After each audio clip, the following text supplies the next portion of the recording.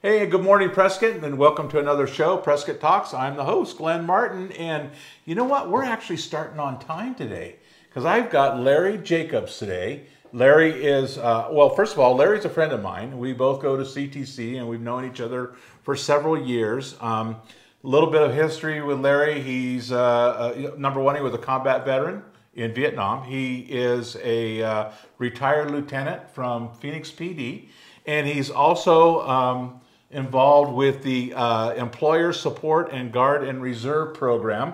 And that's what we're going to be talking about today. And this is a program that supports our veterans and our guards. And I'm going to let Larry talk about it. But he talked to me about it, and I thought this was something that I wanted to get out on the show because a lot of people know this show, including me, we support our veterans and we support our community. So without any further ado, Larry Jacobs, thank you so much and welcome to the show. Thank you, Glenn. And anytime I get an opportunity to talk about ESGR, which stands for Employer Support for the Guard and Reserve, I'm more than happy to do that. And it's great living here in Prescott because I'll tell you what, Prescott is a very veteran-friendly community.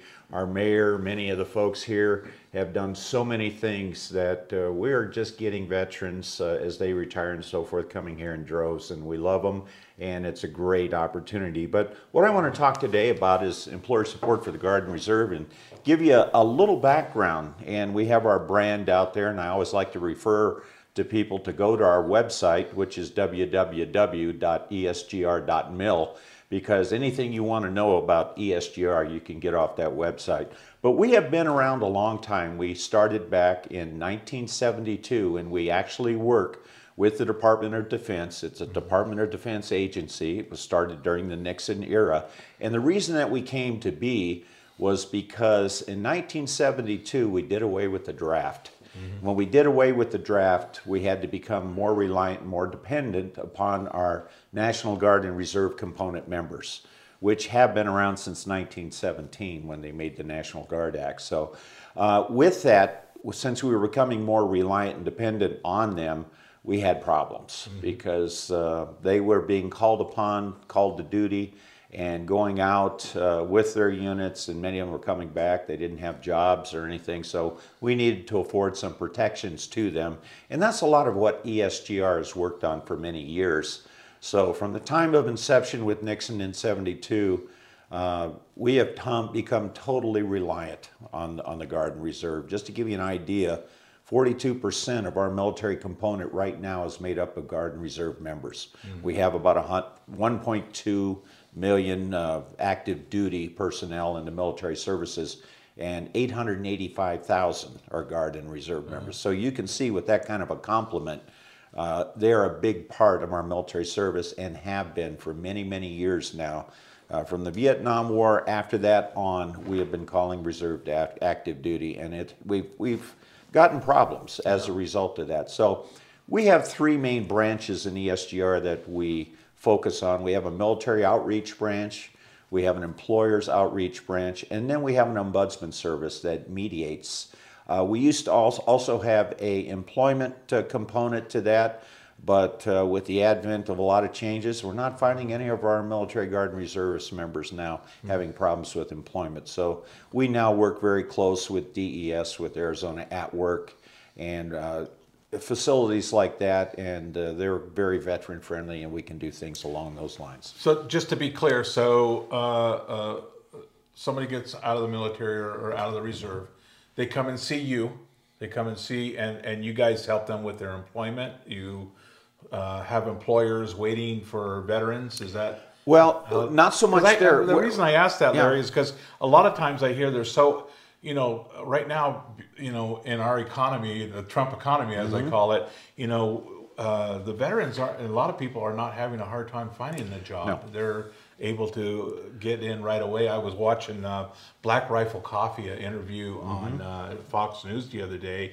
and they're a veteran-based coffee maker. And they said, we can't get enough veterans, but we're growing so fast that they're now starting to hire civilians. Are you finding that out in your operation? And we work very close. I know that you know Patrick Kirkendall. He works with DES, with the veterans over there at DES for employment. and he is very instrumental in working and getting any jobs if we do have. We primarily focus, we'll never turn a veteran away, but our primary focus is on Guard and Reserve members. Gotcha. And that's what we focus on. And like I say, the employment sector right now is not an issue. So most of what we do is the military outreach, where we go out and talk to our veterans to make sure that they know what their USERRA rights are, because a lot of things have changed with the advent of USERRA laws that have come into place in 1994. USERRA laws. What was Okay, USERRA is an acronym that stands for Uniformed Services Employment and Reemployment Rights Act. So many things have happened that there are so many protections built into a Guard or Reserve member right now when it comes to their employment.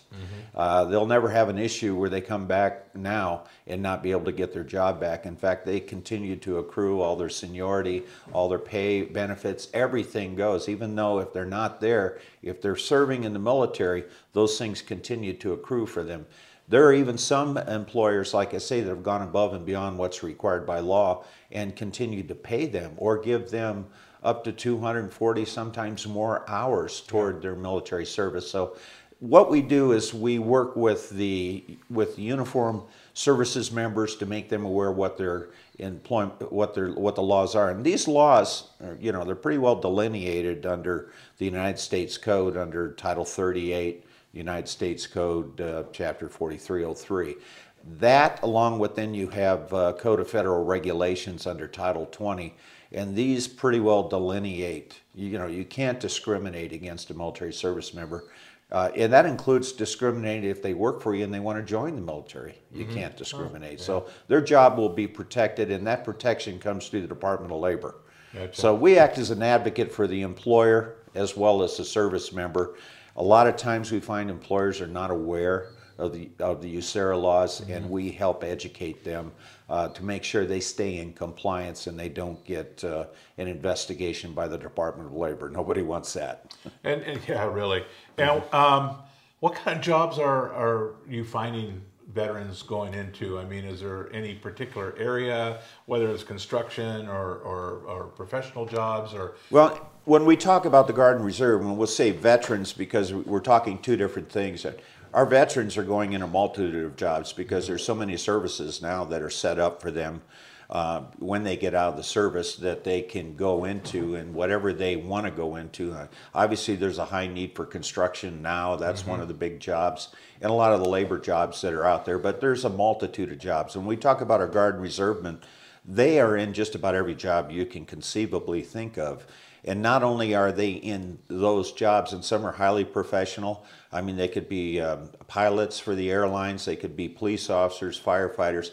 And what's unique about the Guard and Reserve is they can have high-level jobs in the military too. The old adage is for Guard and Reserve, it's only 1 weekend a month. Yeah. And 2 weeks out of the year. Unfortunately, depending upon the job you get in nowadays, that may not be the case. Yeah. You may have to go. Like if you're a pilot now out here, and we have many pilots, that some can be firefighters, some can be law enforcement officers, some can be pilots at some of the airlines, but they come from, we had one that was a U.S. attorney. So they come from a multitude of jobs, but they have to maintain their certification, so they may have to go out 4 times a month, AFTPs we call them, just to do their flying to keep their certification up. To be current. And it's that way in a lot of the military components. But when I talk about the Guard and Reserve, I want to talk about, a lot of people think it's just the 4 main branches of the service, which is, the Army Reserve, the Air Force Reserve, the Navy Reserve, the Marine Reserve, and the Coast Guard Reserve. But we also look at 2 other branches, and that is the Army National Guard and the Air Force National Guard. So, and they're broken down. So we actually have 7 different services that comprises what we look at for ESGR. And the difference is they can be, like your reserve units are only going to be on federal orders, and their commander-in-chief, of course, is the President of the United States, and that's on Title 10. But when you look at the Air National Guards, they're under the direction of the governor of the state. Yeah. So they're on Title 32 orders. So the governor can use those people. And he does. We've got people right now from not only the Air Force, Air National Guard, but the Army National Guard down on the border. working on the border for protection. So you're a reservist, and all of a sudden you get orders that you're going to be activated. And I think we just had a company come back from Afghanistan. That's correct. Right here in Arizona. That was the 158 Charlie Company here in Prescott. Right. They were over there for quite some time. We've got the 455th, the military police unit up at Camp Navajo. You know, they went down to Guantanamo. So they're constantly being done. That's another misnomer that, you know, because you have 1 weekend a month, you know, and that they may turn into something much bigger, right? Well, yeah, and they think because you're guard, you don't do anything. Well, that's not true, because many times over, they know the guardsmen and reservists have already spent their 4 or 6 years in the military, now in their guard, and they're much more experienced. So just to give you an idea, since 9/11, we've had over 970,000 activations of guard and reserve.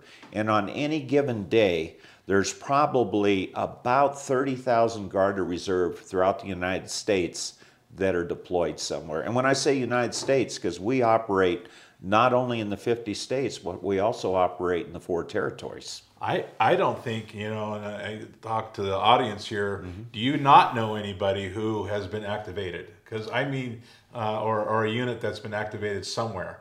Because I mean, right here at home, of course, but different places that I know and people that I know, their reserve unit has been activated. We've gone over in the Middle East somewhere, that did their job and came back home. As a matter of fact, one of our people right here in Prescott, John Palladini, he's over there right now. He's a reservist. He's in the Army National Guard, and he's a lieutenant colonel. And in fact, an interesting story about Mr. Palladini is the fact that he was hired when he was activated, and they actually interviewed him here at Prescott over Skype. And these are some of the USERRA laws that we have in place that continue to allow people to take promotional exams. Say they're a police officer and they want to take a sergeant's exam, and they've been deployed for enduring freedom or Iraqi freedom or something else. The provisions are set up now where they still are allowed to be involved in those promotional processes while they're deployed. You know, and it's a shame that we have to have a law to do that, because that's the right thing to do. It is the right thing when to do. somebody steps up and is going to protect our country and our freedoms. Absolutely. You know what? We need to do whatever we can to further their career and when they come home, because, you know, Lord willing, they will be home and part of our community. And I can tell you, from the Vietnam era up to now, there have been deployments that you can't believe. I had the privilege of serving the 161st Air Refueling Wing down at Sky Harbor International Air Force. It's now called the Goldwater Air National Guard Base. And I was in that unit from 1977 to 1998 for 21 years. And I know myself, working for the Phoenix Police Department at the time, I was activated during the Gulf War to Jeddah, Saudi Arabia. And I was there just under 6 months, because we had to initially go over there, set up all the refueling tracks, get everything in place so that when the war did kick out on January 17, 1991, everything was in place. And probably about 5 days after that, we were able to go home, because there wasn't any more airplanes, there wasn't any more problems that the ground forces had to go in and clean up the rest. So, you know, and at that time we had 300 people at the Phoenix Police Department that were deployed. So that's hard for an employer when you have those kinds of numbers that leave all at once. And it's not so hard for the police department, because they're fortunate enough to have 3,000 cops. But when you're a mom and pop operation that only have 3 employees and 2 have to leave, it's pretty hard. They've got to replace you with somebody. Good point. Very good point. So some of the things that ESGR helps with the veteran, and one of the things you were talking about was mediation. Right. So if they're having an issue at work, or the employer is unhappy about something, that employer or the employee, the member, can come see you guys and kind of mediate that problem? Yeah, what we have on our website, we have a USERRA drop-down, and we teach this to, not on the military outreach portion, we're always telling our employees out there what their USERRA rights are. We do the same when we go out and do what we call breakfast with bosses, where we bring bosses in from major business operations, or we go out and do interviews, or we do boss lifts where we take the bosses up in an airplane, do in-flight refueling. We do all those kinds of things, and one of the reasons we do that is we get that opportunity to talk to them too, make them aware of USERRA laws, make them aware of what their responsibilities are as employers, just as we do with our servicemen, make them aware of what their responsibilities are as the military portion to their employers. We want to maintain these relationships with the employee and employers so that it is a good working condition. And sometimes we have rifts, and when we have rifts, we need to work those things through so that somebody doesn't go and make a complaint with the Department of Labor that causes an investigation. And we do that through our ombudsman service so that the employer and or the employee can actually request mediation so that we can go in and resolve whatever conflict may be present in the workplace and see if we can get some resolution to that without it going outside. And we're pretty effective. About 80% of the complaints that we do get in through ESGR, and again, that's through the Department of Defense, are mediated successfully, which doesn't require someone to make a formal complaint to the Department or to the Department of Labor. So if anybody has any questions for Larry, by all means in that comment section, go ahead and type that out. And I have Rob over here running the computers and the cameras, and we will get that question to Larry if you have any questions at all about, you know, how to get involved with this, you know, both as a reservist, or if you want to be involved with this as a veteran, somebody who might. Do you take people on to? Oh yeah, we're constantly looking for additional volunteers. Yeah. Many of the folks that we do get obviously have had some military experience, but we have many people working right now with the state ESGR. And we have roughly right around 60 employees that cover the entire state. And we're responsible for a lot of different activities. If we're getting a deployment, we're getting a group coming back, we have a yellow ribbon group that puts together to welcome them back, or we have a yellow ribbon that goes out with them and prepares them to leave so that their family won't be high and dry. Right. And we act as a resource that can come and assist in those things. And we also encourage the employers to do that too, because that's another aspect that's very important. When our Guard of Reservists members get deployed, that family stays here. Yeah. And, you know, we have to work with keeping everything at home, you know, taken care of. That's So right. we're always looking for assistance in that area.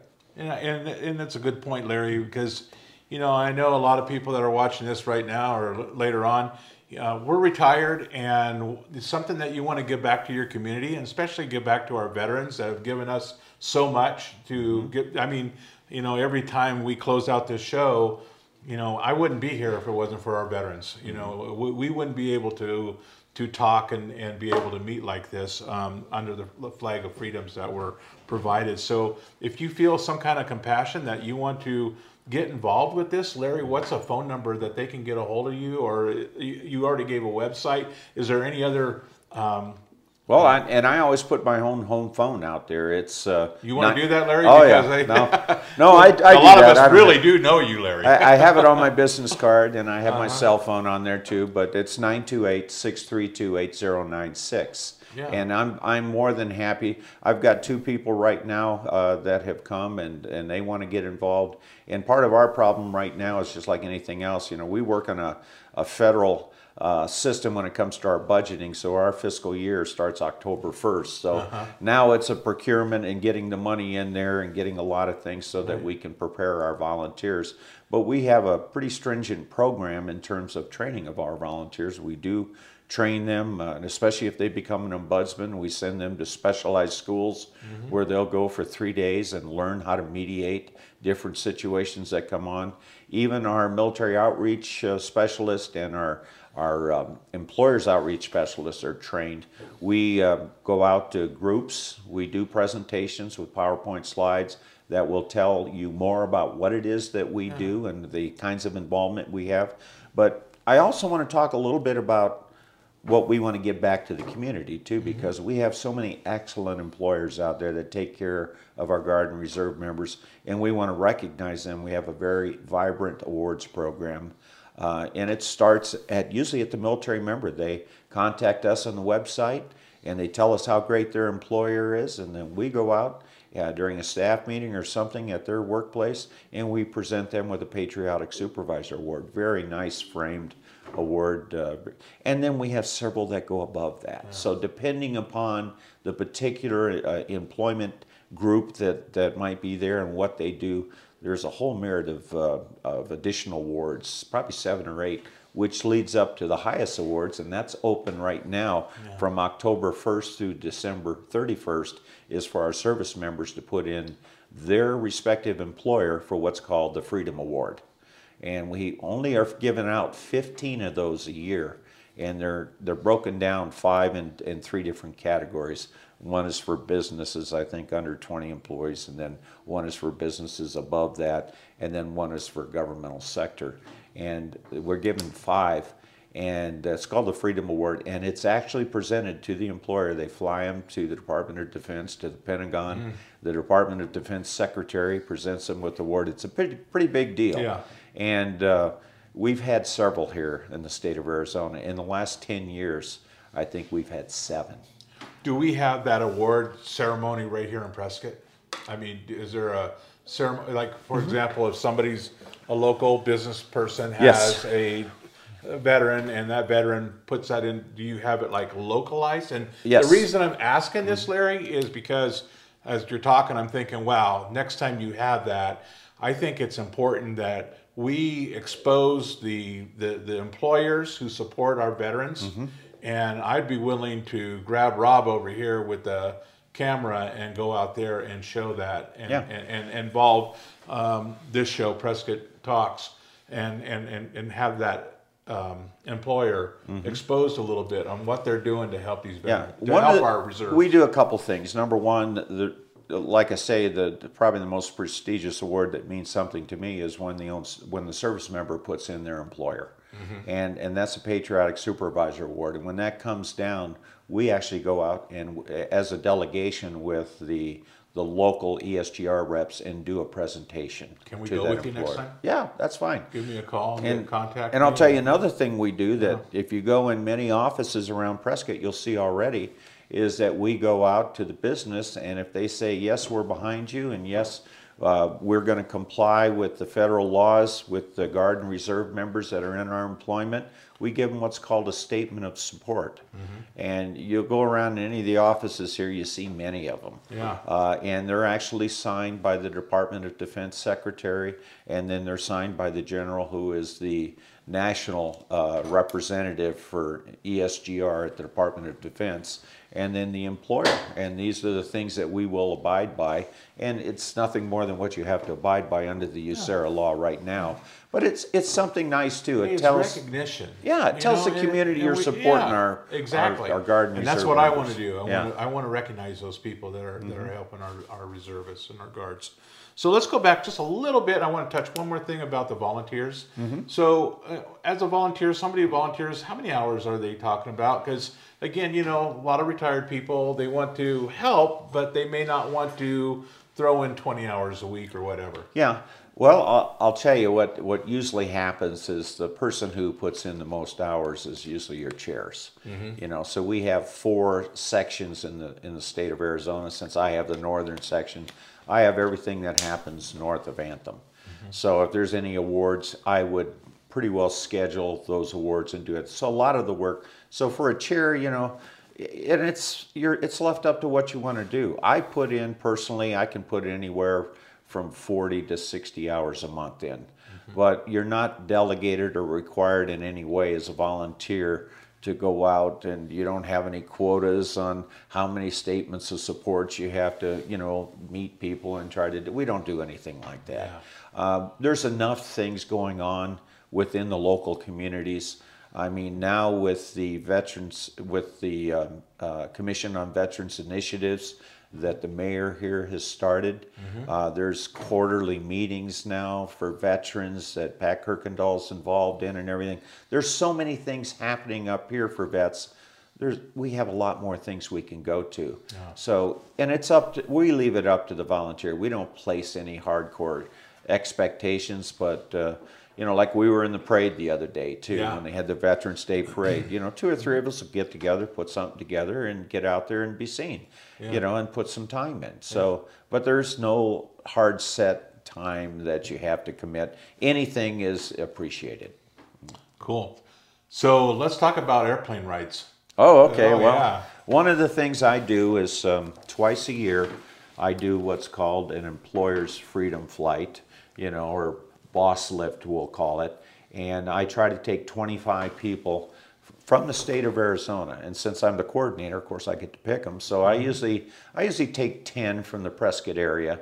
I usually get 4 or 5 from Flagstaff, and then the remainder will be down in the Phoenix or Tucson area. But it'll vary depending upon who the employers are and so forth. And I have another one coming up. I'm doing it on Thursday, November 21st.